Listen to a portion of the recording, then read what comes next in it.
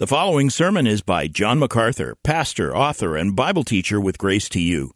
If you've never contacted Grace to You, we want to send you a free booklet by John titled Defeating Discontentment. It gives you 7 practical principles that will help you face setbacks and difficult circumstances and experience contentment even when life turns upside down. Request your free booklet titled Defeating Discontentment by writing to defeating@gty.org. That's defeating@gty.org. This offer is good in North America and Europe through June 2024. And now, unleashing God's truth one verse at a time, here is Grace to You Bible teacher John MacArthur. If you'll open your Bible to the 2nd chapter of Galatians, I want you to know that this morning we're going to be looking at a little more of the history and the background.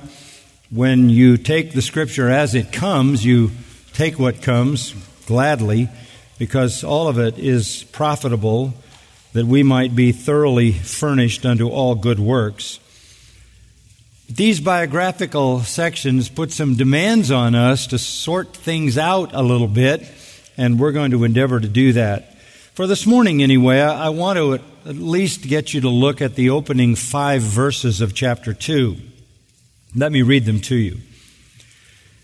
Then, after an interval of 14 years, I went up again to Jerusalem with Barnabas, taking Titus along also. It was because of a revelation that I went up, and I submitted to them the gospel which I preach among the Gentiles. For I did so in private, to those who were of reputation, for fear that I might be running or had run in vain. But not even Titus, who was with me, though he was a Greek, was compelled to be circumcised. But it was because of the false brethren secretly brought in, who had sneaked in to spy out our liberty, which we have in Christ Jesus, in order to bring us into bondage. But we did not yield in subjection to them for even an hour, so that the truth of the gospel would remain with you. That final statement is the reason that Paul wrote this book, so that the truth of the gospel would remain with you. He was in a battle against those propagating a false gospel. They were, in his case, called Judaizers. They were Jews from Jerusalem who had come into the region of Galatia in the Gentile world, purposely following Paul into the churches that he had established in the region of Galatia. There were a number of cities there where he had planted churches. They followed him, they dogged his steps, and they came into those churches preaching a different gospel, another gospel. Paul was shocked that the believers in Galatia, the church members in Galatia, had given them an ear. He says in chapter 1, verse 6, I am amazed that you are so quickly deserting him who called you by the grace of Christ for a different gospel, which is really not another. Only there are some who are disturbing you and want to distort the gospel of Christ. But if we or an angel from heaven should preach to you a gospel contrary to what we have preached to you, he is to be accursed. As we have said before, so I say again now, if any man is preaching to you a gospel contrary to what you received, he is to be accursed, anathema, damned, devoted to divine destruction. Any tampering with the gospel brings about divine condemnation. What was happening is what continued to happen through Paul's entire ministry. He would preach the true gospel of grace and faith, and along would come the Judaizers and say, no, Gentiles cannot be saved unless they come through Mosaic constraints, circumcision, the law of Moses, the ceremonies, ancestral traditions. They made those a necessary pre-salvation work And they wanted to impose those on Gentiles who, of course, in their own history, were utterly ignorant of Moses and the rest of the Old Testament. Paul then has to defend the gospel of salvation by grace through faith alone. And that's why he wrote the book of Galatians. The first of his 13 epistles, chronologically, he sets the record straight at the very beginning about the gospel. And the purpose of the book is at the end of verse 5, all of this that he is writing is so that the truth of the gospel would remain with you. So you would not be drawn away, leaning toward a different gospel, a different gospel which is not another gospel, but merely a message that brings about damnation. Now, we're not surprised at this. There are, on the surface of life in this world, constant wars. We know that. We're more aware of them today than any civilization has ever been because of media. The world is in conflict. It is in endless conflict. The conflict never ends. It is every level. It is in human relationships. It is in the family. It is among family members, extended family members. It is in communities. It is in cities. It is in states. It is in nations. It is between nations. We are very aware of massive, massive conflict in the world. It is a very difficult world to live in. The curse is apparent to everyone. But for all that we can see, there is a far greater spiritual war going on that rages at more extensive and more formidable and more consequential levels than anything you can see. And that is the war between God and Satan, between God's truth and Satan's lies. That goes on all the time. It is an endless battle. And anyone who comes into the kingdom of God is defined by the New Testament as a soldier, as a fighter, one who has to defend the gospel, defend the Word of God, defend the truth. Paul the Apostle gives us a model for defending the truth. And that is what he is doing in the book of Galatians. He is fighting for the true gospel in the face of Judaizers propagating a false gospel of salvation in Christ, but by faith and works. And we have looked at that already in the book of Galatians. That's just a brief summary. I want you to go with me for a moment back to the 13th chapter of Matthew, because our Lord gave warning to his disciples in that very important 13th chapter, in which he describes life in the kingdom, how it's going to be, what it's going to be like to evangelize in the kingdom, to preach the gospel in the kingdom. And one of the things that he lets us in on is that as busy as we are, that's how busy Satan's going to be. Satan is not just going to be devising religions that are alternatives to Christianity, not just devising religions that are anti-Christianity, and the world is full of alternative religions and anti-Christian religions, but that Satan would spend a great amount of his time and energy in false forms of Christianity. This is where we have to be most wary. And so our Lord tells the disciples a parable to make this clear. Matthew chapter 13, verse 24. Jesus presented another parable to them, saying, "The kingdom of heaven may be compared to a man who sowed good seed in his field. But while his men were sleeping, his enemy came and sowed tares among the wheat and went away. But when the wheat sprouted and bore grain, then the tares became evident also. The slaves of the landowner came and said to him, 'Sir, did you not sow good seed in your field? How then does it have tares?' And he said to them, 'An enemy has done this.' The slave said to him, 'Do you want us then to go and gather them up?' But he said, 'No, for while you are gathering up the tares, you may uproot the wheat with them. Allow both to grow together until the harvest, and in the time of harvest I will say to the reapers, first gather up the tares and bind them in bundles to burn them up, but gather the wheat into my barn.'"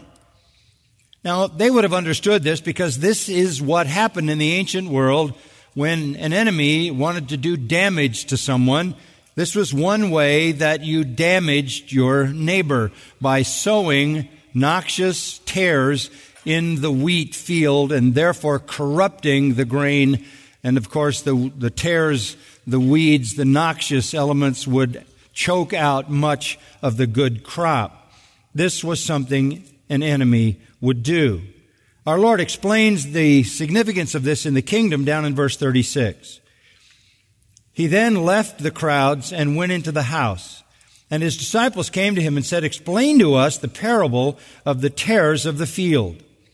And he said, "The one who sows the good seed is the Son of Man, and the field is the world.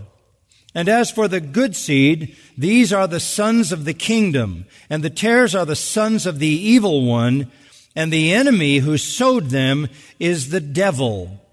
And the harvest is the end of the age, and the reapers are angels.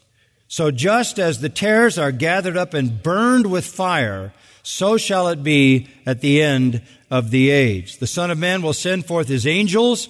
They will gather out of his kingdom all stumbling blocks and those who commit lawlessness, and will throw them into the furnace of fire. In that place there will be weeping and gnashing of teeth. Then the righteous will shine forth as the sun in the kingdom of their Father. He who has ears, let him hear. It will not be well for the tares in the time of judgment." Our Lord says there are going to be tares sown by Satan inside the kingdom. And they will be indiscernible in many cases. You won't be able to tell them apart, so that you can't go around ripping them out because you may be doing damage to true believers. Leave that to me at the end of the age. That is our Lord saying that the church, the kingdom, in its visible sense, is going to be populated by true believers and false believers, which means there will be people who believe the true gospel and people who believe a lie and false gospels, all within the framework of the church and the kingdom. We all know this. We all see this. We all must contend with this.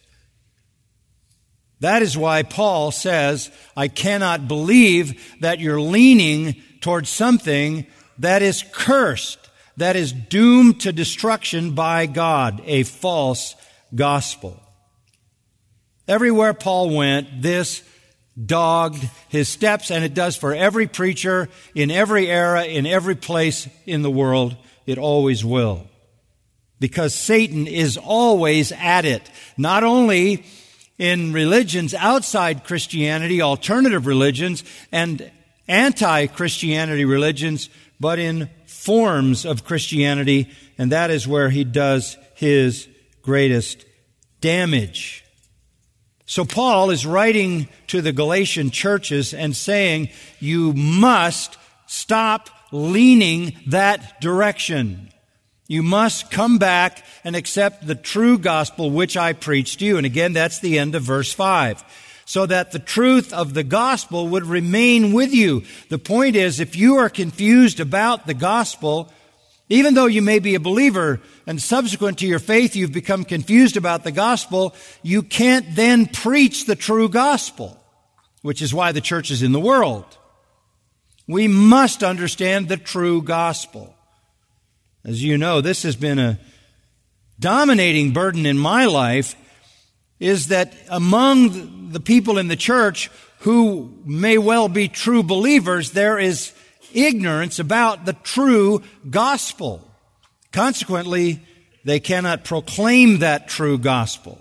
And the church then is short-circuited in its purpose in the world. The Judaizers were saying, Paul does not give you the truth. Paul is not an apostle. Paul does not speak for Christ. We do. We are the representatives from the church in Jerusalem. We come from Jerusalem, they said. We are your Jewish brothers. We understand the true gospel. We represent the truth. Paul does not. By doing this, they tried to become the satanic sowers of tares in the churches in Galatia.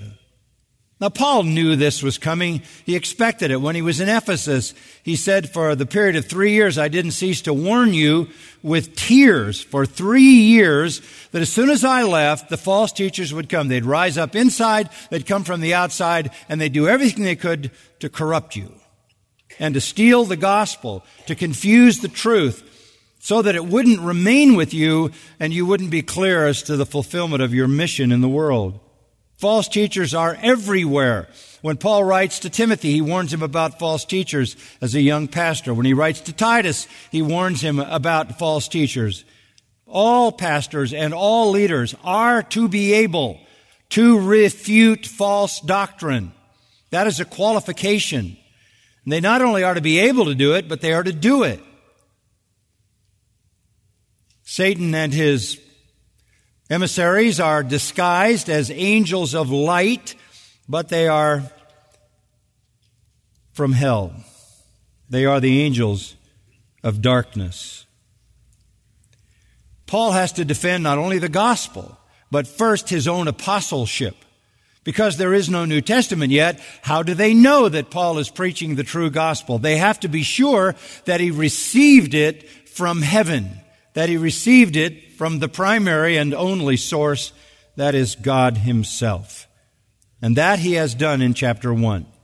That is what he did in chapter 1. He begins the chapter by saying, I did not receive my apostleship from men, nor through the agency of man. Down in verse 12, speaking of the gospel, he says, I neither received it from man, nor was I taught it. I received it through a revelation of Jesus Christ. I received the gospel the same way the original 12 apostles did, from the lips of Jesus. I am a true apostle. I saw the risen Christ, which was a requirement. I was commissioned by the risen Christ personally, and I received the truth from his lips. After his conversion on the Damascus Road, he went into Nabatean Arabia for 3 years. God gave him 3 years because the original 12 had 3 years with Jesus. Paul was given his 3 years to learn directly from the mouth of Christ. I received my message not from men, not even from the apostles, not from the leaders of the Jerusalem church, not from Christians in Damascus where I was brought low when Christ called me. I received it from heaven. This is a gospel that came to me first person from the Lord. His argument has been very convincing in chapter 1. But the Judaizers are going to take a look at that argument and they're going to come up with something like this. Whoa, you received your gospel 3 years out in the wilderness? Maybe that's your gospel. Maybe that is what you think God gave you. But maybe it doesn't agree with the Jerusalem church and the Jerusalem leaders. You have said in chapter 1 that you only went to Jerusalem for 15 days. You saw no one but Peter and James, the Lord's brother. We know from the book of Acts that they didn't want to receive you. They were afraid of you because you had terrorized the church. Finally, Barnabas was willing to take you and bring you in and introduce you to the disciples, and they accepted you and they loved you. And of course, they glorified God because of you. The end of chapter 1, verse 24.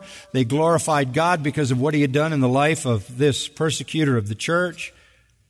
You were only there a brief time, and then by your own admission, you left and you went back. You went back to Syria and Cilicia. We actually sent you because persecution began. We shipped you out so you didn't get hurt. You went back where you'd come from, the area of Tarsus where you were born and raised. So maybe because you have not had enough exposure to the apostles, you've come up with something that's really kind of a gospel of anarchy. You've sort of developed your own, and your independence is sectarian, and it's different than Peter's and James and John, the three leading apostles. Paul's going to answer that. And he answers it in chapter 2. Listen to these words. Then after an interval of 14 years, I went again up to Jerusalem with Barnabas, taking Titus along also. I went back. What did you go back for this time? I went back to have the apostles hear my gospel, hear the accounts of my gospel, and tell me whether this was in fact the true gospel. It's not that I doubt it. It's not that I didn't know it. It's not that I even had questions about it. I had seen that gospel work for 3 years in Nabatean Arabia, where I was being tutored and also preaching. I came back, and then for 14 years, I preached that gospel in Syria and Cilicia, and I saw that gospel work for 17 years. Look, I was with the apostles 15 days. And then on one other occasion, I was with them for a very brief time. I'll tell you what that was. Apart from that, I was alone with the Lord in my ministry for 17 years. But let me tell you about my coming. I came to Jerusalem after 3 years in Arabia and 14 years of ministry. I brought Barnabas, who was my companion. Barnabas, you remember, he had met on that first visit. According to Acts 15, they wouldn't let him in. They were afraid of him, the believers, the disciples. Barnabas gave him access. Barnabas became his friend. Barnabas then went back with him to minister alongside him. He brought Titus, and I'll say more about him next week. 14 years after I left Jerusalem, I came back into this part of the world and I ministered. It was busy ministry. It was intense ministry. It was apostolic ministry. Go over to chapter 1, verse 21. I went into the regions of Syria and Cilicia. Those were the areas where that ministry took place. And everybody began to hear, verse 23, that the one who once persecuted the church is now preaching the faith which he once tried to destroy, and they were glorifying God because of me. They not only had accepted him finally in Jerusalem, but the word was spreading about the impact of his ministry. Let me tell you a little bit about it. He founded the churches in Syria and Cilicia. He worked with Barnabas. A church was founded in Antioch, the second church, Antioch in Syria. It was about the time of the death of Herod Agrippa, 44 AD or so, that he accompanied Barnabas on that relief mission. Acts 11 and 12 tells about it. They brought relief to the famine-struck believers in Jerusalem and Judea. He then went right back to Antioch. And when he came back to Antioch, he went on his first missionary journey. Returned from that first missionary journey, remained in Antioch, and finally makes this trip to Jerusalem 14 years after, with only that one brief delivery of some goods to help the saints there. Now, what trip is this? I believe it's the one recorded in Acts 15. It's the one recorded in Acts 15. So go to Acts 15. What was going on in Acts 15 fits in perfectly. Meanwhile, in Jerusalem, while Paul is off in Syria and Cilicia, some men came down from Judea and began teaching the brethren, unless you are circumcised, according to the custom of Moses, you cannot be saved. So here we find Jews coming to Antioch and demanding that these Gentiles be circumcised or they can't be saved. Paul and Barnabas had great dissension and debate with them. The brethren determined then that Paul and Barnabas and some others of them should go to Jerusalem to the apostles and elders concerning this issue. Therefore, being sent on their way by the church, they were passing through Phoenicia, Samaria, describing in detail the conversion of the Gentiles, and were bringing great joy to all the brethren. When they arrived at Jerusalem, they were received by the church and the apostles and the elders, and reported all that God had done with them. But some of the sect of the Pharisees who had believed stood up, saying, "It is necessary to circumcise them and to direct them to observe the law of Moses." And that set the debate. Verse 6, the elders, apostles, came together to look into that matter. Up in Antioch, some Judaizers came there. And they're preaching this false gospel. They're the satanic emissaries. Paul and Barnabas take them on with such impact and such power that the church sends Paul and Barnabas with some others down to Jerusalem to help them with that issue. But notice what it says in verse 2. It was because of a revelation that I went up. You always go up to Jerusalem because it's so high. It was because of a revelation. He's still getting direct revelation. He got direct revelation on the road to Damascus. He got direct revelation in the house of Ananias. He got direct revelation 3 years in Arabia. He's been getting direct revelation from the Lord for the 14 years of his ministry. And now another of these rather common revelations from heaven comes, and that's the reason he goes to Jerusalem. Jerusalem needs to hear from you. That's very important to state because Paul is not questioning his gospel. He is being sent there by God. The revelation may have come to Paul first. It may have come to the church leaders with Paul collectively, but they all agree that he needs to be sent to Jerusalem. And this is how the Holy Spirit operated. In Acts chapter 13, similarly, the Holy Spirit set apart Barnabas and Saul in the first missionary journey. The Holy Spirit set apart Barnabas and Saul. Direct revelation. That's how the early church and the apostles functioned, with direct revelation. So he receives this revelation, the church affirms it, and he heads for Jerusalem to help them with this dire situation. Verse 2. I submitted to them the gospel which I preach among the Gentiles. Them, meaning the church, Acts 15 says, the elders and the apostles. I submitted to them the gospel which I preach. God knew the problems. God knew the circumcision party. God knew the Judaizers were doing horrible damage with their mandatory circumcision and legalism, very much like forms of Christianity today that say you can't be saved without baptism and a certain fulfillment of moral and ceremonial behaviors. God knew the issue. Paul and Barnabas were the right instruments to use. Paul comes, and the first thing he does is submit to them the gospel which he preached. Literally, I laid it out for them. I laid it out for the whole church to hear.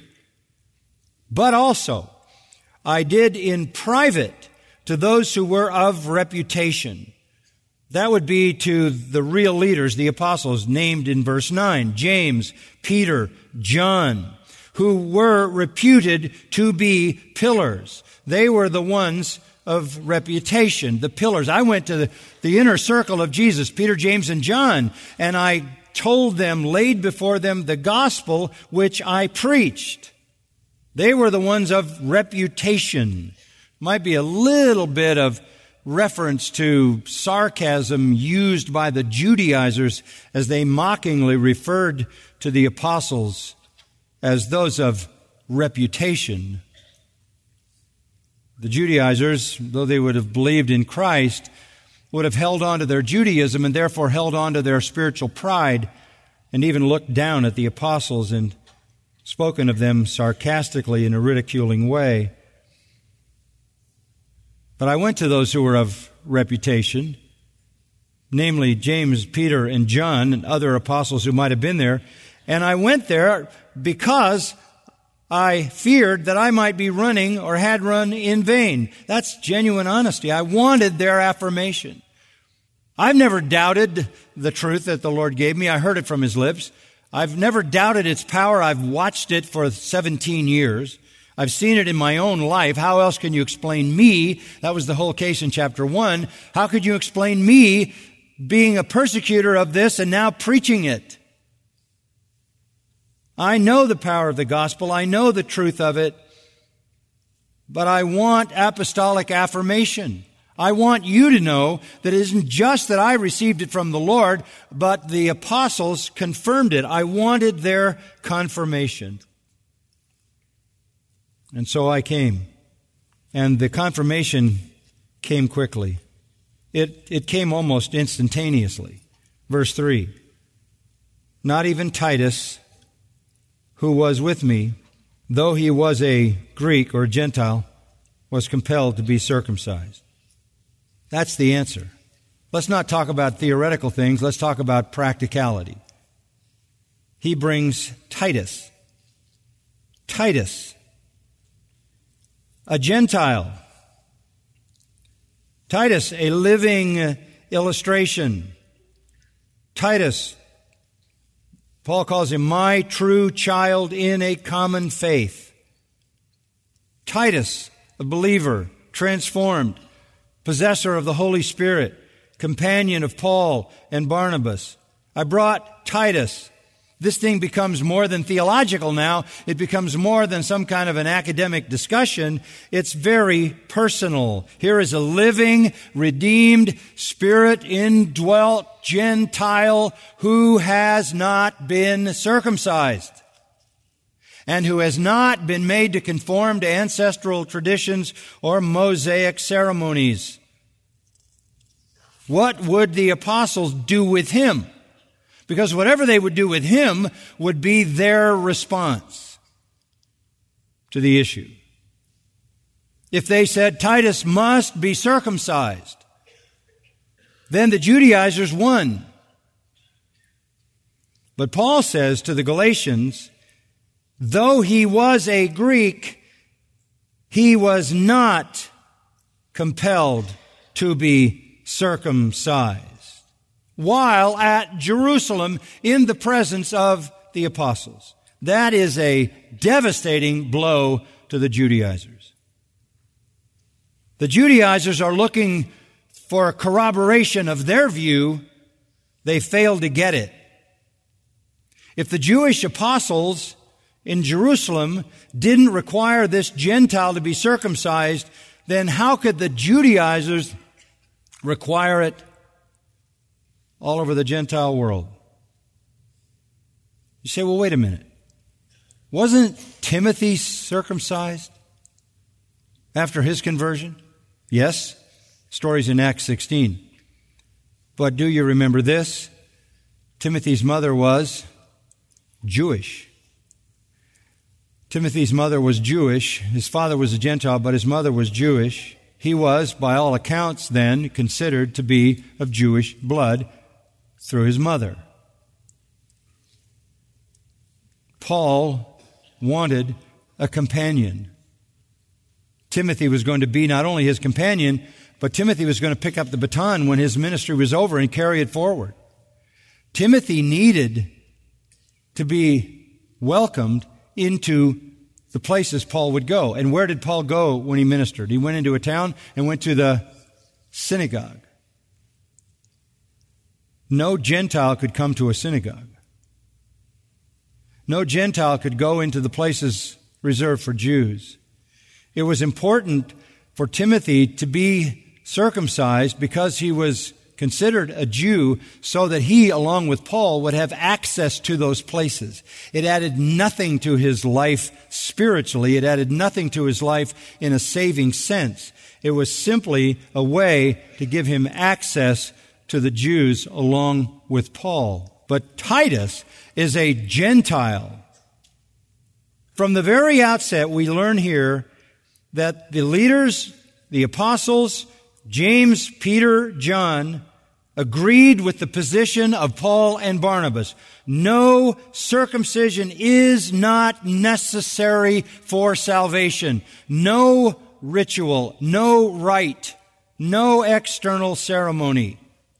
I might add, no baptism, no sacrament. If they had had Titus circumcised, it would have undercut the gospel of grace and given victory to the Judaizers. Go back to Acts 15 one more time and see how the council responded. We ended by saying in verse 6, the apostles and elders came together to look into this matter.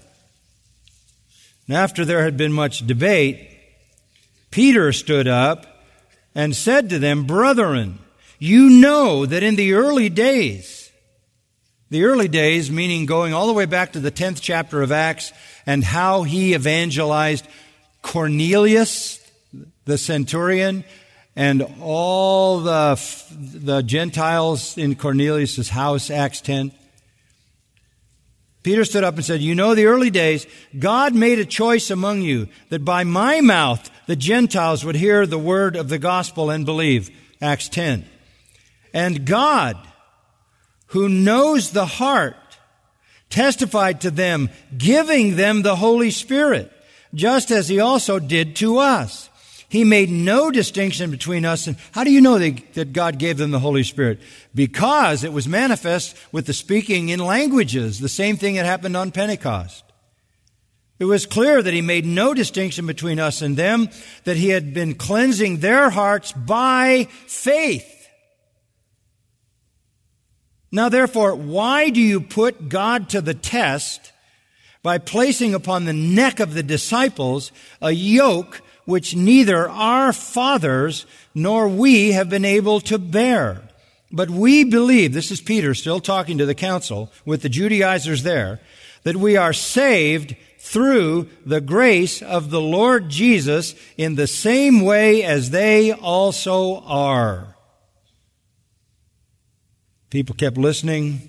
Barnabas and Paul related the signs and wonders God had done through them among the Gentiles. That's important too, because the signs and wonders marked them as apostles. The council at Jerusalem said, "No, circumcision is not required. There is no work. There is no ceremony. There is no tradition that is necessary for salvation. The Gentile is saved exactly like the Jew, through faith apart from works." They went on to formulate a letter. If you keep reading in Acts 15, do that this afternoon. They formulated a letter that said, be careful not to purposely offend the Jews, but preach the gospel of faith alone. The Judaizers had voiced their opinions, and they had been denounced by the apostles. All of this, verse 4 says, was because of the false brethren secretly brought in. Who brought them in? Who sows the tares? Satan, who had sneaked in. They were both brought in and sneaked in. Brought in by Satan, sneaked in themselves under the guise of being believers in Jesus Christ. They came to spy out our liberty, our freedom, which we have in Christ Jesus, in order to bring us into bondage. They secretly were smuggled in by Satan. They came into the church. They came in to corrupt the truth. They came in to sow tares. They came in secretly. They came in to attack freedom from the law. What do you mean by that? Freedom from the law as a way to salvation. Freedom from the law as a damning instrument by which we will be forever punished having violated it. Freedom from the external ceremonies which the Old Testament law required. Freedom from Jewish traditions. Freedom from works as a means of sanctification rather than love. The Christian is free in Christ, free from any external ceremonies, rituals, free. Where the Spirit of the Lord is, there is freedom, liberty. His word's called the law of liberty. They want to bring us back into bondage. Paul says, we did not yield in subjection to those false brethren for even an hour. Literally, for a moment. Why? So that the truth of the gospel would remain with you. And I can't think of a more pastoral statement than that final statement. My prayer, my desire is that in all that we say, the result is the truth of the gospel remains with you. I don't know how much longer I will be here. I don't know that. None of us does. Anytime the Lord wants me to go to heaven, I'm ready to go. But the one thing that I would love to be certain about is that when I'm not here, the truth of the gospel will remain with you, because this is the only message of salvation. Father, we thank you that we've been able to gather this morning and live this drama with the blessed Apostle Paul, who understood the critical nature of maintaining the gospel. Thank you that you've given us understanding and clarity, conviction, strength to fight the fight to the very end. I would pray that this church would never abandon the truth of the gospel, never succumb to false teaching. Thank you for giving us the strength that you have through the myriad, countless numbers of stalwarts who understand, love, and preach the true gospel. Thank you for giving us schools, university, and seminary where we can continue to raise generations of believers into leaders who will hold firm to the true gospel. It's easy to see what's coming at us from the outside. It's easy to see the error of the alternative religion, the anti-Christian religion.